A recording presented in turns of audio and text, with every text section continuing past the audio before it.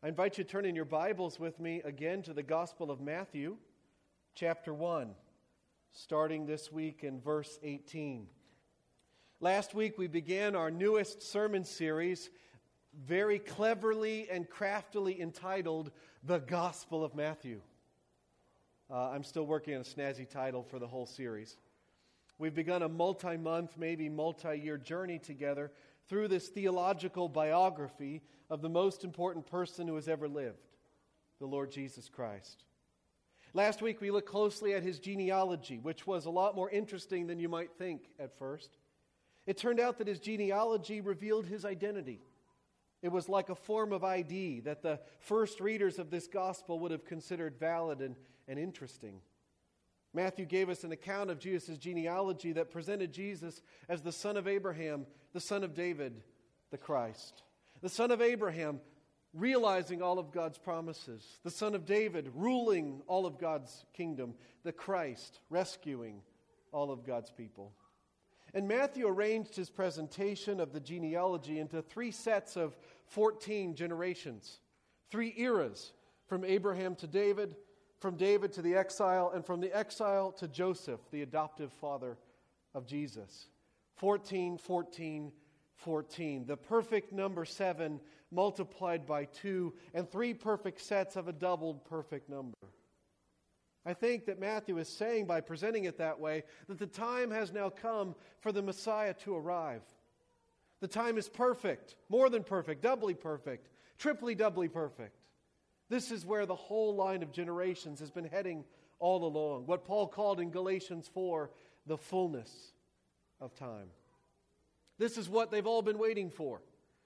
If you're reading your Old Testament and you get to this spot, there's the break between the Old and the New Testament where everybody holds their breath and then Jesus comes. This is the person whom they've all been waiting for. And now it's time to read about his conception and his birth. Verse 18 begins, "This is how the birth of Jesus Christ. Now the funny thing is that there is very little about Jesus' actual birth in the Gospel of Matthew. The Gospel of Luke is the place to go if you want to know most of the details of that story. The who, what, where, when, and how. Matthew only barely mentions his actual birth, almost in passing. What Matthew does is give us mostly the backstory of Jesus' birth from the perspective of Joseph. Luke focuses mostly on Mary. Matthew focuses more on Joseph. This is how the birth of Jesus Christ came about. Now that word birth in Greek is geneseosis. What does that sound like to you? Genesis, right? Yeah, that's exactly right.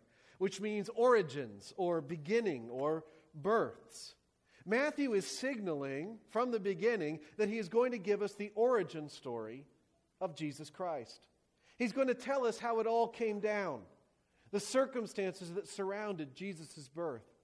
And in particular, he's going to tell us about the scandal and how it was resolved. Let's pray together and then study it and apply it to our lives today. Thank you, Father, for giving us your word. Thank you for speaking to us and telling us what we need to know. This is what we need to know today about how the birth of Jesus Christ came about. The circumstances around his coming, his origin story, his birth story, his beginning on the human stage. Help us, Lord, to understand it and to see how it affects us as we go through our daily lives. We pray it in his name. Amen. There was a scandal brewing, no doubt about it. Verse 16 made it very clear that this genealogy that Matthew has given us was the genealogy of a man named Joseph, who was the husband, or became the husband, of Mary, of whom, feminine pronoun, Mary, was born Jesus, who was called Christ. So Joseph was not the biological father of Jesus. Look at verse 18. This is how the birth of Jesus Christ came about. His mother Mary was pledged to be married to Joseph. But before they came together, she was found to be with child through the Holy Spirit. Now, take out those words of Matthew through the Holy Spirit for just a second, and you can see how you've got a scandal brewing. Mary was pledged to be married to Joseph. The old King James word was espoused. Espoused. And being espoused, being betrothed in this time period, meant much more to them than our word engaged. Right? And people start engagements and then they break them off. No big deal, right? It's painful, but then that's about it. But this was much more serious in their day. They had signed all the papers. They had, so to speak, been to the courthouse. They and their families had agreed before witnesses that these two were going to come together in marriage. Their betrothal period, often a year, was legally binding and could only be broken by death or divorce. But they had not yet come together. There was still some significant steps before Joseph and Mary were finally and fully married. And that included a wedding ceremony, and it included sexual intimacy and consummation. But they hadn't got that far. That part hadn't come yet. And yet Mary was obviously pregnant already. What happened? Well, if it was anybody else, we would all know what happened. Mary must have been with somebody. I mean, that's just how it works since Adam and Eve, right? And Joseph knew that it hadn't been him. And of course, Mary knew that she hadn't been with anybody. Matthew says that she was found to be with child through the Holy Spirit. That's a miracle. Don't miss that. Don't miss the miracle. Our Advent readings this year are all about the Holy Spirit, the true spirit of Christmas. We're learning about the ministry of the Holy Spirit and the story of the birth of Christ. And we had 3 different generations up here, spanning 4 generations on the stage today. The ministry of the Holy Spirit. Don't miss this part of his ministry. The Holy Spirit was miraculously conceiving the humanity of Jesus inside of the womb of Mary, who was a virgin. Wow. That's strange stuff. That's what we believe. Now, certainly that created a scandal. But what would you rather have? A non-scandalous birth of a regular old baby who can't save the world? Or a scandalous birth of a divinely miraculous baby who does? We know which one God picked. He picked the scandalous miracle. The question was, which one would Joseph pick? Look at verse 19. Because Joseph, her husband, legally, if not fully yet, was a righteous man and did not want to expose her to public disgrace, he had in mind to divorce her quietly. Now, we sometimes have a hard time understanding what that means, what that meant for Joseph. It says here that Joseph was righteous. And at least in part, that must have meant that he felt duty-bound to divorce this seemingly adulterous woman. That's what a righteous man would do. He might think that fully marrying her would say to the world that he was guilty of fornication when he was not. Now, our world just laughs at that. Our culture seems to think that it's okay for men and women to have sex together outside of the covenant of marriage. Even to live together like their husband and wife, but not be. But the Bible calls that kind of behavior sin. And Joseph was a righteous man. He wasn't going to engage in that sinful behavior, and he wasn't going to implicitly say to the world that he had. But the logic of verse 19 says more than that. It says that because Joseph was righteous, he not only wanted to do the right thing, but he wanted to show compassion towards Mary. Because he was righteous, it says, he did not want to expose her to public disgrace. He didn't want a big trial. He didn't want her to be ostracized and attacked, maybe stoned to death. Joseph could have demanded a public divorce. and probably got to keep her dowry and the bride price that he had probably already put down. Because obviously she had reneged on their agreement, not him. But because he was righteous, he was merciful. I think that says a lot about what it means to be righteous. Joseph decided to divorce her quietly. Life was going to be hard enough for her to have no husband and to have an illegitimate son trailing behind her. You know, they probably didn't know each other very well. Betrothed couples in that day didn't have any time alone until they were married. They would have met. They would have maybe had some conversation, always with others listening. How must he have felt? So disappointed.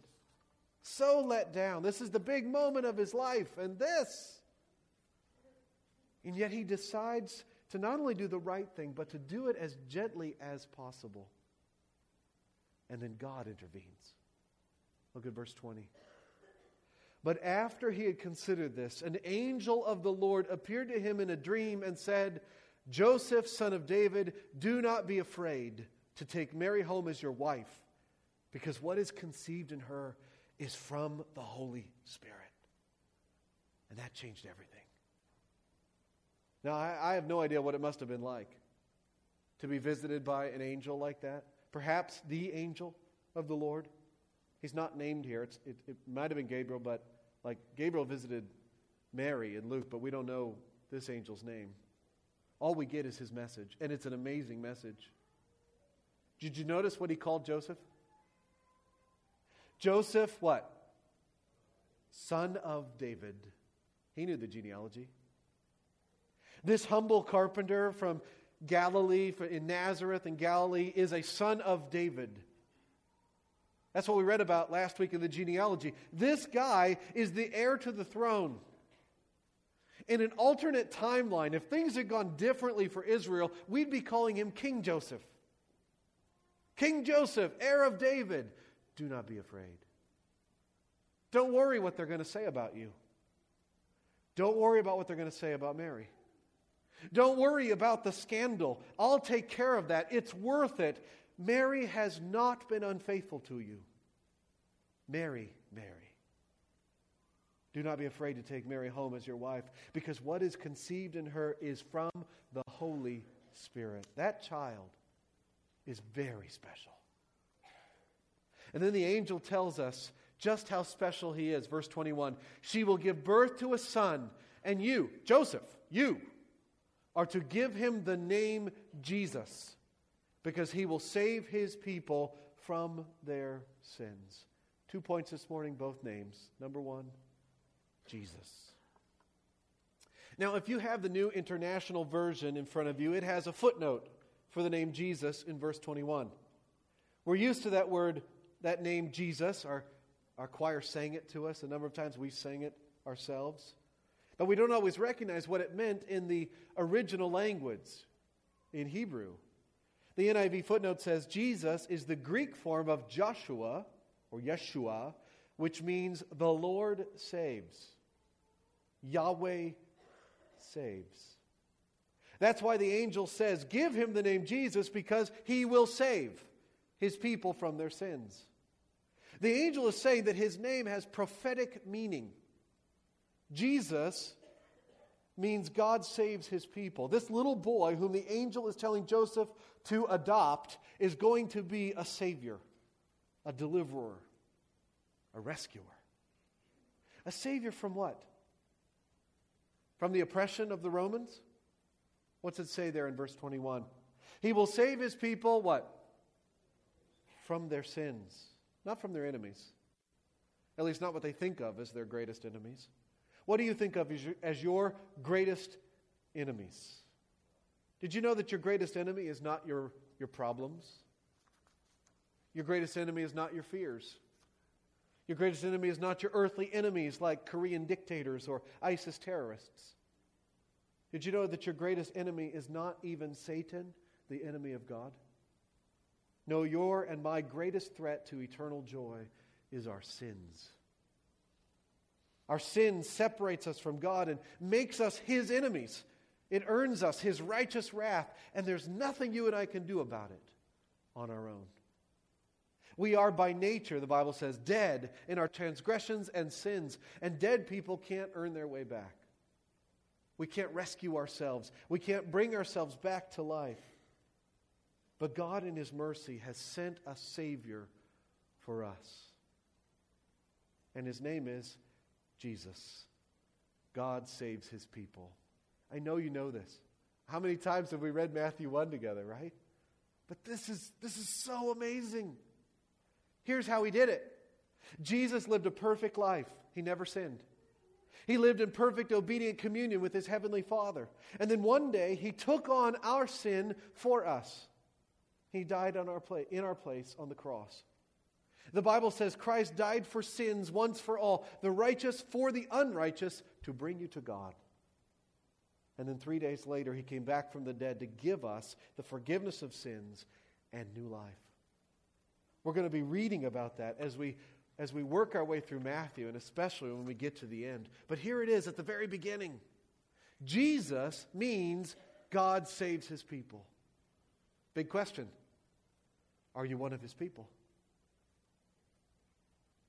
That's a question that we all have to make sure we have answered for ourselves. The Gospel of John says, to all who received Him, to those who believed in His name, He gave the right to become children of God. God's people.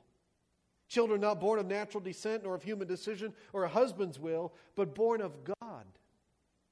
Are you born of God? Are you one of God's people? You get there through faith.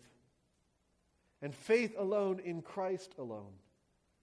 Have you put your faith and trust in Jesus Christ? Because He came to save His people from their sins. It's not automatic. You need to trust Him. You need to receive Him and believe in His name. You cannot earn this salvation, but you must receive it by faith. Jesus means God saves His people. Isn't that wonderful? Isn't it wonderful that Jesus came to save? You know, Jesus could have just come to observe. He didn't have to come at all. But he popped down here, and He could have just watched. Yeah, this stinks. Yeah, they're not worth it. He could have come just to judge. He shows up, and He wipes us all out. But instead, He came to save, to seek and to save what was lost. Praise God. And then Matthew takes over, I think, in verse 22 to show us how this was a fulfillment of the Old Testament. Look at verse 22. All this took place to fulfill what the Lord had said through the prophet, the virgin will be with child and will give birth to a son, and they will call him Emmanuel, which means God with us. Point number 2 of 2. His other name or title in this passage, Emmanuel. That's what the choir got up and sang to you this morning. Our God is with us. Emmanuel. Matthew says that all of this, not just the angel's greetings, but the whole thing, including the potential scandal, took place to fulfill Isaiah 7:14. Now, that word, fulfill, is one of Matthew's favorite words. Get used to the word fulfill. And I know I'm not good at saying it. I always say, how do I say it now? I say it wrong. I always say fulfill. Fulfill when it's fulfill, right? Is that right now? Okay. You're going to hear, I'm going to get it right by the end of Matthew. Yeah, right. Matthew uses it again and again. Matthew loves to look at his Old Testament and see what it promised and prefigured and predicted, and then look at Jesus and show how He fulfills it perfectly. 3 years ago, we studied this prophecy in Isaiah 7 and 8 in some depth. We took 2 weeks to unpack what it says and how it relates to Matthew chapter 1. Basically, it's a prophetic pattern. God promised King Ahaz a sign, even though Ahaz didn't want one. The sign would be that a young maiden would have a child, and before that child could even say, Mama, the threats that King Ahaz was so worried about would be neutralized. He would see that God is with His people Israel. But it was also more than that. That was like filling up the cup to halfway, or maybe even just a little bit of a quarter. When the Lord said in Isaiah that a virgin will be with a child, he actually meant that one day a virgin would be with child. A virgin would be with child. The Hebrew word in Isaiah 7:14 could be just a young maiden of marriageable age. But it could also mean someone who had never ever had sexual relations. And the Greek word used in both the Septuagint, the Greek translation of Isaiah 7:14, and in Matthew's Gospel right here in this verse, 23, is almost always used to mean a young woman who has never ever had sexual relations. And we know Mary had never ever had sexual relations. What is conceived in her is from the Holy Spirit. So Matthew saw clearly that all of this took place to fully fulfill Isaiah 7:14. The virgin will be with child and will give birth to a son, and they will call him Emmanuel, which means God with us. The greater Emmanuel, the greatest Emmanuel, is Mary's son. Emmanuel was a pattern. The first Emmanuel was a sign that God was with his people Israel. But the greater Emmanuel, the greatest Emmanuel, has come not only to be a sign, but to be the literal fulfillment of his name. God is with us. Literally. This is no ordinary child. He is literally God in the flesh. Jesus Christ was not just an earthly Savior who came to deliver people from their sins. Jesus Christ was and is God himself come to earth and entering into humanity. Veiled in flesh, the Godhead see. Hail the incarnate deity. Pleased as man with men to dwell. Jesus, our Emmanuel. See, Emmanuel wasn't his name like Jesus was. His playmates didn't say, "Hey, Emmanuel, come here," right? His name was Jesus. Emmanuel was his title.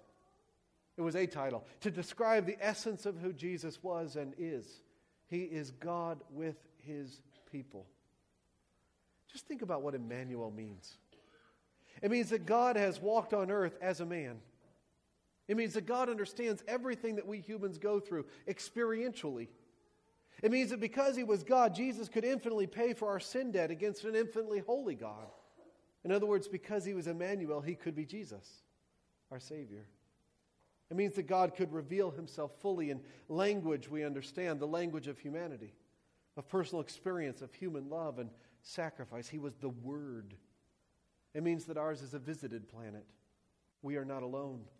There is a Creator who made us and cares about us. Life is not meaningless.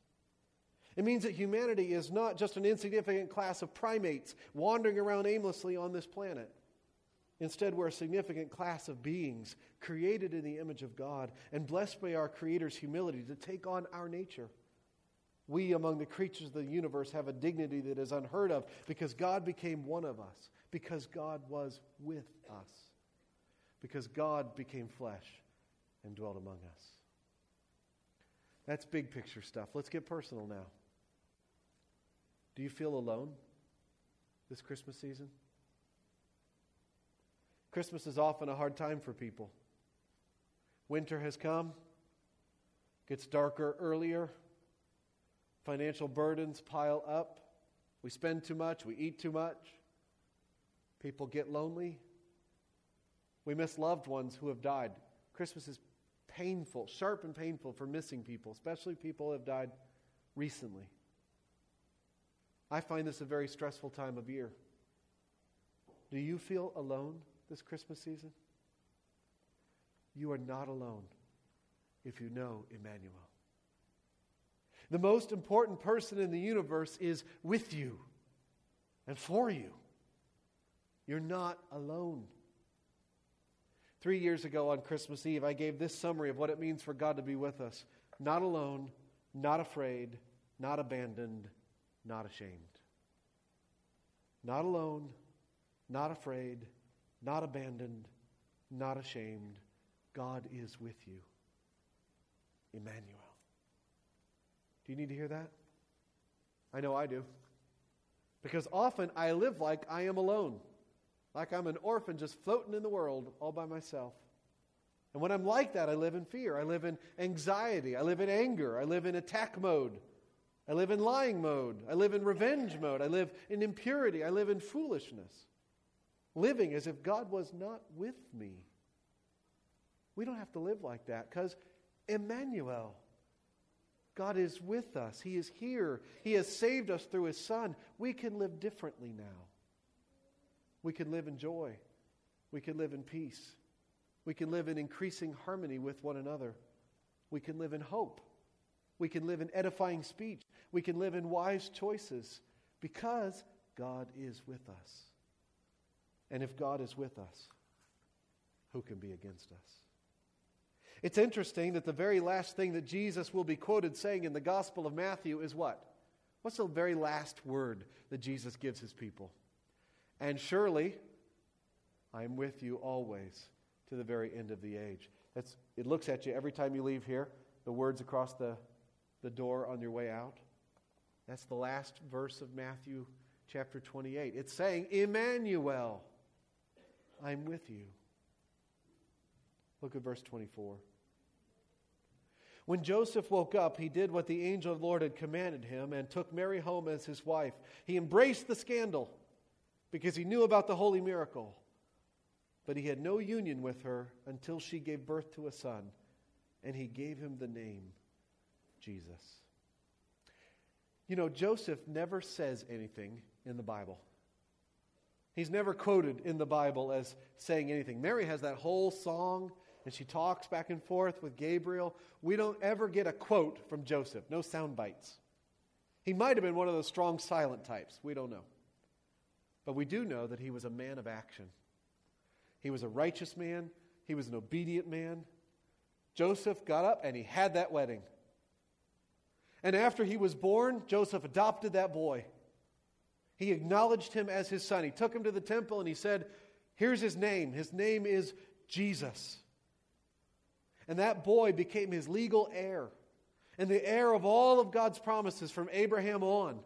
And heir of the royal lineage of David. And Joseph named that boy Jesus like the angel said.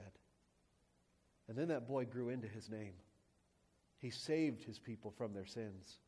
And he grew into his title. He was truly God with us, Emmanuel.